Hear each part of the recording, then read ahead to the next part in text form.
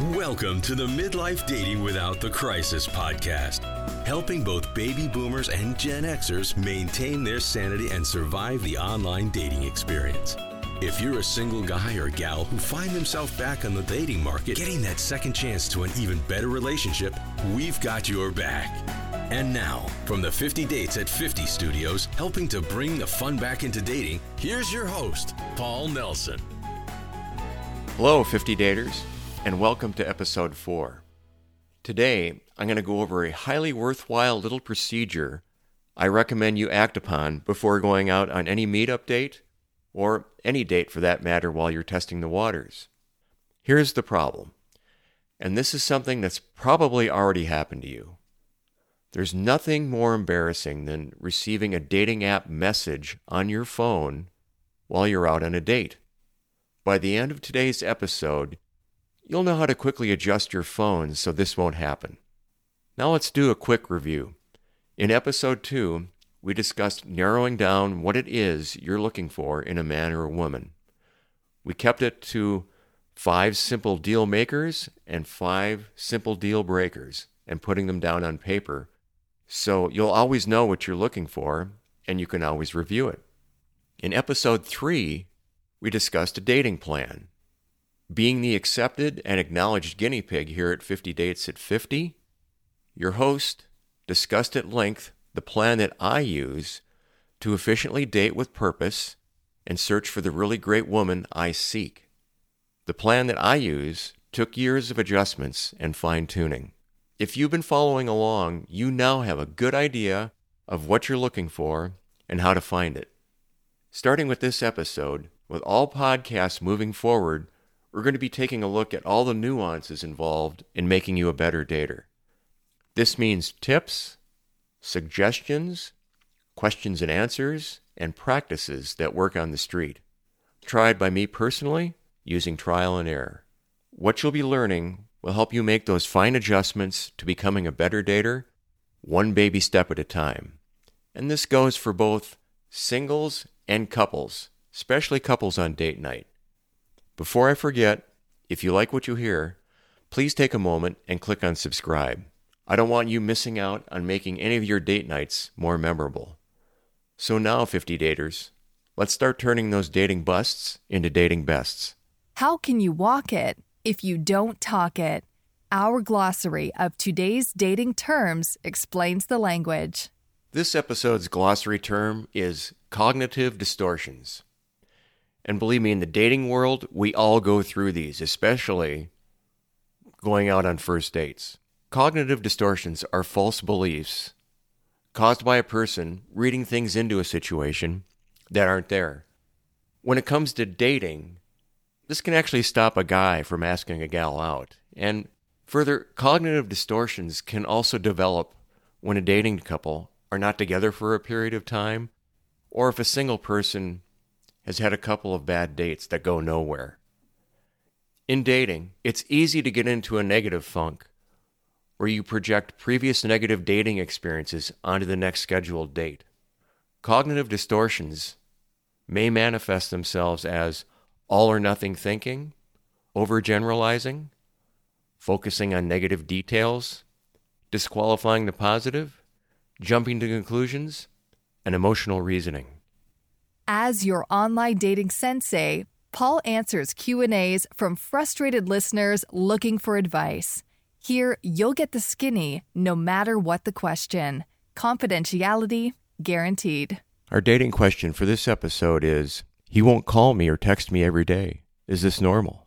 From Melanie, 53, in Orange County. Question, I met a man in February, and we've been going on dates and talking for almost 5 months. We have a great connection. He has a great job and a busy schedule working.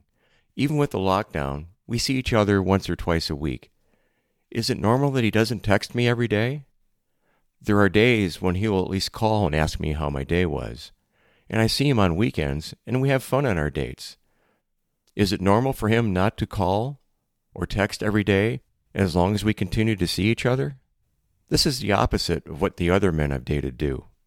Answer, Melanie, lucky you. Sounds like this guy has some real potential. From what you've described, I think he's doing everything right, and I'm willing to bet he will continue to grow on you. Let me address the text messaging issue first. Most men in our age group, after they discover text messaging, regress into millennialhood. They overuse this medium, thinking it's a great way to stay in touch. However, texting should be limited to short messages and logistical communication instead of the constant, how's your morning, how's your mid-morning, how's your afternoon, how's your mid-afternoon, how's your dinner, how's your evening. Less is more. And it's also very easy for someone to get the wrong impression from a text message. Albert Mehrabian's 7-38-55 rule of personal communication states that 93% of communication consists of body language and voice or vocal tonality, which is completely missing from text messages. This leaves us just a comma or misunderstood word away from a messaging disaster. And believe me, Melanie, I can tell you this from personal experience multiple times. Is it good that he doesn't call you every day? Yes. Conversation is better face-to-face, where all forms of personal communication are present. Additionally, the time gaps between communication are where you end up thinking about him more, and this creates stronger attraction and desire. And he appears to understand this. He also seems committed to his own pursuits, which makes him even more attractive. Would you rather have him entirely sacrifice his job or passion for you, making you the sole object of his time and attention? Most men do that, and while it may be thrilling at first, it will eventually create fusion, which will push both of you away from each other. Instead, he's coming on slowly, allowing time for things to develop, and holding on to what makes him unique. He sounds like he could be a proper 50 dater. Please note, for more information, the term fusion is described in the 50 Dates at 50 dating glossary. Today's special, our Chick Flick, movie review of classic dating and relationship lessons taken from the big silver screen. Our 50 Dates at 50 Chick Flick movie review for this episode is Our Souls at Night, which was released back in 2017 and is available to view on Netflix. The movie synopsis is about two seniors in their late 70s who live in an eastern Colorado town just a few blocks apart. Lewis Waters is played by Robert Redford, and Addie Moore is played by Jane Fonda. Addie and Lewis have known each other as acquaintances. One evening, though, Addie stops by Lewis's house with a proposition. She asks if they could spend the nights together as a way to combat the years of loneliness they've both experienced. The proposition is strictly non-sexual in nature. After Lewis thinks about it, he agrees and begins stopping by her place in the evenings. As they discuss the mistakes they've made in life and the lessons learned from them, they begin to grow on each other. The neighbors begin to notice, and word spreads around town, and a romance begins to take hold. Then things change when Addie's grandson comes to stay with them so that he can work through a difficult period in his life. Now, the movie was filmed in Colorado Springs, and this is Robert Redford's and Jane Fonda's fourth movie together. Their high-quality acting really carries the story. As the couple sort out their newfound situations, a lot of excellent situational humor occurs. The awkward moments truly come off as real-life awkward. Both characters learn that some things in their past never really go away, and they eventually come to terms with this. Attention to detail is good, right down to the local King Soopers grocery bags. As we get older, we tend to care less about what other people think about us. And this theme comes up throughout the movie and is worth reflecting on in our current lives. Addie takes the lead on this as Lewis comes to terms with the town gossip surrounding them. Now, why do you 50 daters need to watch this? Let me make these points. Robert Redford's character is an excellent example of authenticity. In his discussions with Addie, he does push the envelope by giving up a little too much information way too early. This is a common problem for both men and women, but mainly men. And the reason for that is guys tend to think that vulnerability means putting it all on the table within the first date or two, and this is a big mistake. Vulnerability is actually a person's ability to open themselves up to rejection and accepting any outcome. This movie is also a romance where the couple grow on each other versus today's internet dating experience where you've got 15 minutes to make a good impression with no second chances. Additionally, it touches on the difference between being in love with someone from the past and being in love with a memory from the past. Potpourri is a mixed bag of the good, the bad, and the ugly. Listener-driven dating experiences and Paul's own adventures in the dating arena. Yes, he's here. It's for you, Barney. Told you so. Marie, Oh, yes, Alice. Marie, you're upset about something. I do wish you'd try going out with some of the other boys as well as Jeff. Why? Mother, I like Jeff a lot. Well, I know, dear. I like him, too. But after all, there are other boys in the world. If there are, I wish one of them had called. Now, would you date with one if he did call? Oh, I don't know. I'd rather go out with Jeff, but I wish the others wouldn't ignore me so. Oh, Mother, that's the whole trouble. Jeff doesn't ask me, he just shows up. He knows I'll be waiting for him, so he doesn't call. And neither does anyone else. There are disadvantages to going steady.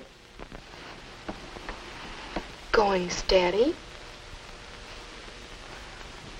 Yes, I guess I have been going steady with Jeff. We never talked about it. But then, we've dated regularly for quite a while. But it's not serious. Really, it isn't. Well, I hope Jeff doesn't feel that he has the right to take liberties. Oh, Mother. That was Alice. She wanted to come over and make some fudge with her.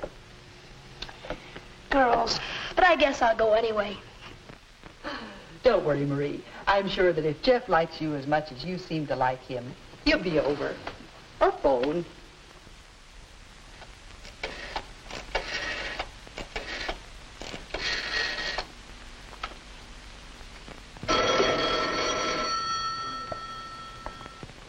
Smartphones and dating. The introduction of the smartphone combined with dating websites and apps have opened up a wide range of choice in the dating world. Dating back in the 70s through the 90s, we were pretty limited to the bar scene and social circles. It can be easily said that with the arrival of online dating, never has there been such a wide open opportunity to find someone truly compatible. With all the nice things that technology brings us, there is the bad.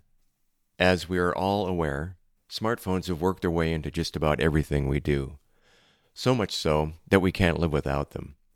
Kaspersky, the cybersecurity company, has posted an article called The Pros and Cons of Device Devotion in Relationships. And this has some interesting statistics. According to the study, 51% of couples have argued about using a device during a meal or a face-to-face conversation.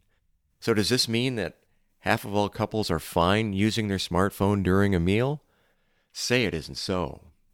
Now, needing to use your smartphone during a meal, in my personal opinion, is over the top rude.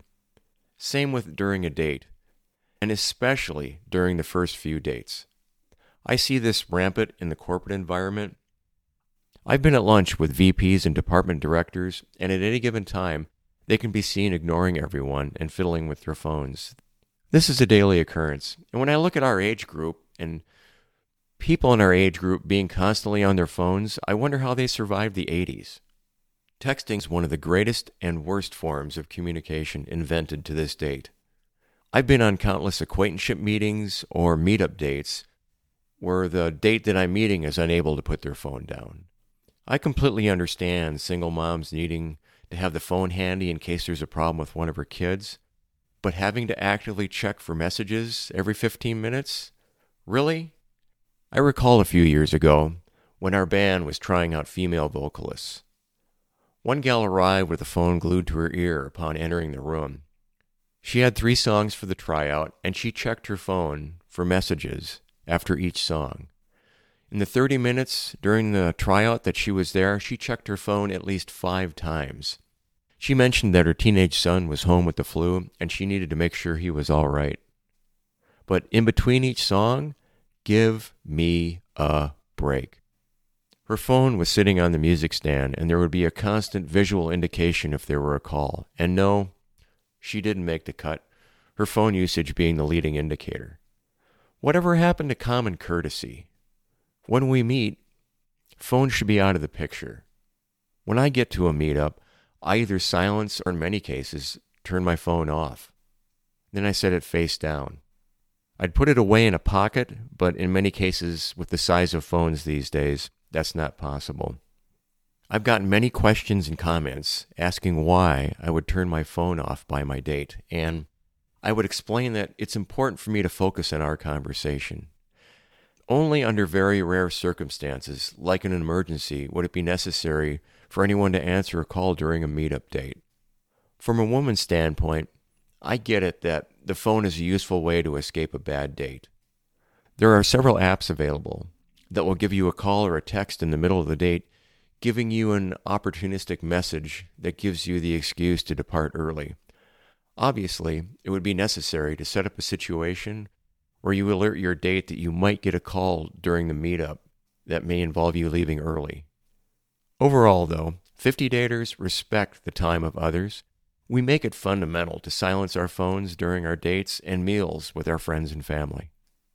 Let's now shift to the topic of saving yourself some embarrassment from potentially receiving messages from your dating app on your phone while you're out on a meetup date.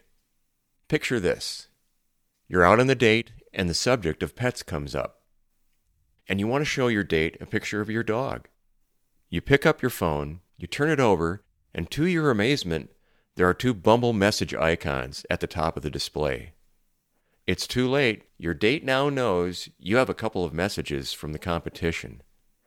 This has happened to me personally on more than one occasion. I see this from my dates' phones when they show me pictures from time to time. I don't intentionally look for this. It's just that the icons are very easily recognizable. In the last month, I had 2 meetup dates where my dates ended up getting messages while I was meeting with them. To save yourself some future embarrassment, I highly recommend that you shut your dating app off before you go out on your date. Just closing the app does not necessarily mean that they are not running in the background. You can still get messages. The solution is, before you leave to go on your date, open the dating app. Then go to the settings page of the dating app and log out of the dating app. Once you've logged out, make sure you close the window. If you are using Facebook, log out of Facebook too. Some apps, like Bumble, like Tinder, allow you to sign into the app using Facebook. It's a good idea to make sure Facebook is turned off if you use Facebook to log into your dating app. I have an Android phone, so I actually take the extra step of going into the settings on my phone after I've logged out, and I look at all the apps on my phone, and I'll select the dating app, and I select Force Stop. Force Stop shuts the dating app down. I know for sure nothing is running in the background. If you have an iPhone, go to the main settings icon, and then go to the app list. Select your dating app, and then turn off notifications. This will save you much embarrassment while on meetup or testing the waters dates. This also allows you to focus on your date, which is what you should be doing in the first place. When you get home, you can always turn things back on. The only exception here would be if you're a gal and you've been using the dating app interface as a way to communicate with your date because you don't want to give out your phone number. If that's the case, then I wouldn't be showing my date any pictures just to keep things on the safe side. That's a wrap for this episode. I hope you enjoyed today and look forward to being with you next week when we share more dating advice, stories, and answer more questions to take your dating experience from a bust to a best. And that's a really good place to be. We'll end this episode with some dating and relationship advice from Groucho Marx, who said, "I was married by a judge. I should have asked for a jury. Until next time, Thanks for listening to this episode of Midlife Dating Without the Crisis. Eager for more dating support? Visit 50dates@50.com for lots of free quality content. Get access to dating and relationship commentary, advice, Q&A, funny stories, movie and book reviews, along with other resources to help 50 daters sort out the pretenders and find quality dating and relationship-minded people. And remember to subscribe so you don't miss an episode.